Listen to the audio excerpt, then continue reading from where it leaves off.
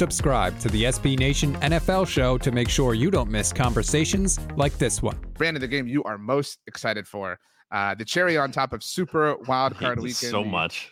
Philadelphia Eagles are visiting the Tampa Bay Buccaneers. I'm on record, and I told you this on the mixtape this week. I hate this Monday game. It is so unfair to the teams playing. Whoever wins, obviously, is at a rest disadvantage. If the Eagles win, they're on the road and then going into a rest disadvantage. Like, that is so stupid. But the NFL wants their money, and they're going to get it. Blah, blah, blah. 3-point favorites the Eagles are on the road. And as I set you up, Brandon, have you seen that A.J. Brown has apparently deleted all football/Eagles related posts from his Instagram? Yeah, I think he just went dark on Twitter too. So he seems to be doing the LeBron 0 Dark 30 or something. I don't know. In any case, that's a great Eagles movie, by the way. People what is don't the talk about opposite? that movie. What is the opposite of immaculate? Because that is whatever that is what the Eagles vibes are. The worst imaginable vibes. They're 1-5 in their last 6. Meanwhile, the Bucs are 5-1 in their last 6. Jalen Hurts isn't even like throwing this week, apparently, so far yet, as we're recording this on Friday. I'm guessing he's going to play, but I don't even know. A.J. Brown hasn't been practicing. It seems like he's going to be able to play in this game, maybe, but man, I'm picking the Eagles, to be clear, as an emotional hedge. I'm emotional hedge betting the Eagles because I don't want them to win this game, because I think if they win this game in a blowout, okay, great. Maybe they turn the quarter. Actually, I will believe it when I see it. I don't think that's likely. Even then, it'll still be hard to fully trust them. But if they win this game, all that awaits them is a blowout loss in the next round. It's just a waste of time. Watching this team is not fun. I don't want to watch more of this team. I'm so pissed that I have to watch this game at 8 o'clock on a Monday night when it should have been just the game in the arguably worst spot in the Saturday 4 slot there. So I'm not looking forward to that. But I will say, for as much as I don't believe in the Eagles right now, and I'm not picking them because I believe in them at all, to be clear, but I mean, the Bucs struggled to beat the Panthers. Like, I watched that game and they only won 9-0, and it really should have been like the Panthers were not that far away from winning. They had that touchdown right on the goal line that got knocked out.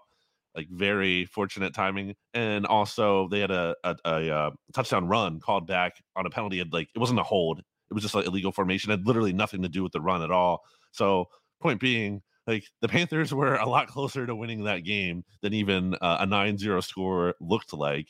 And Baker is also hurt, by the way. He did not practice on Wednesday or Thursday. Looks like he is practicing on Friday.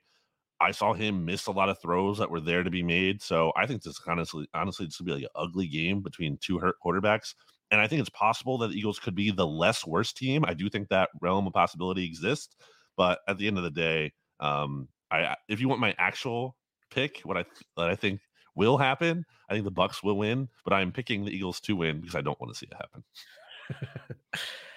I'm totally with you guys. Monday wild card is garbage. I think it's totally unfair. I don't think that should be something that teams have to prepare for or ever have to play through. I think it's really stupid. But man, I'm with BLG. Like, the Bucs, and I've watched like a fair amount of Bucs this season for some reason, just because they were like way more exciting than I think they had any right to be.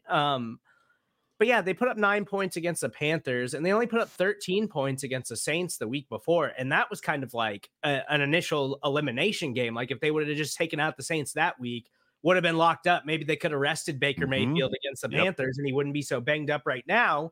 And they totally fell flat and put up 13 points and did absolutely nothing on offense. So, like, it's especially with Baker being banged up. Like, he's had his moments this year. I know Mike Evans, Rashad White, like they've had great seasons, and that offensive line has played a lot better than I think anybody anticipated.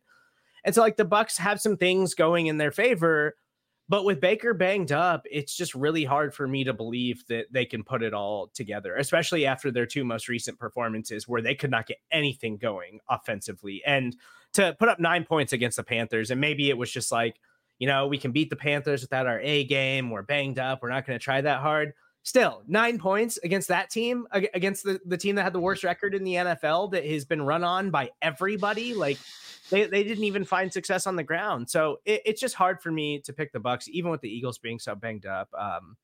Yeah, the vibes are so bad for the Eagles right now, but I'm kind of hoping that they're still so talented if they're healthy, if they have all their guys on the field, that this is one of those games where it'll be ugly, but at the end of the day, so one of their stars will make a play and put them over the top. So I'm still going to go with the Eagles because I don't have faith in the way the Bucs have played over the last few weeks. So as I begin to speak, I'm leaning towards picking the Eagles, but I have a question that will help me decide that. What is if we take the final 6 games of the Eagles, if you have to pull one moment and say, if they can turn that, into something, they win. Is it the 3rd and 20 conversion against the Giants in the first game? Again, I'm certainly not trying to, but I don't mind if I'm, smiting the Eagles in this process. But what's the one moment where you're like, oh, that's it. They were back, that quarter, that half, what is the portion that we can point to in these final 6 weeks? It would be the first half of that Giants game on Christmas. But the thing was, it was Tommy DeVito playing. The defense looked its best it's been in a very long time against a quarterback who clearly just isn't an NFL quarterback. You can hear the rest of this conversation by subscribing to the SB Nation NFL show wherever you get your podcasts.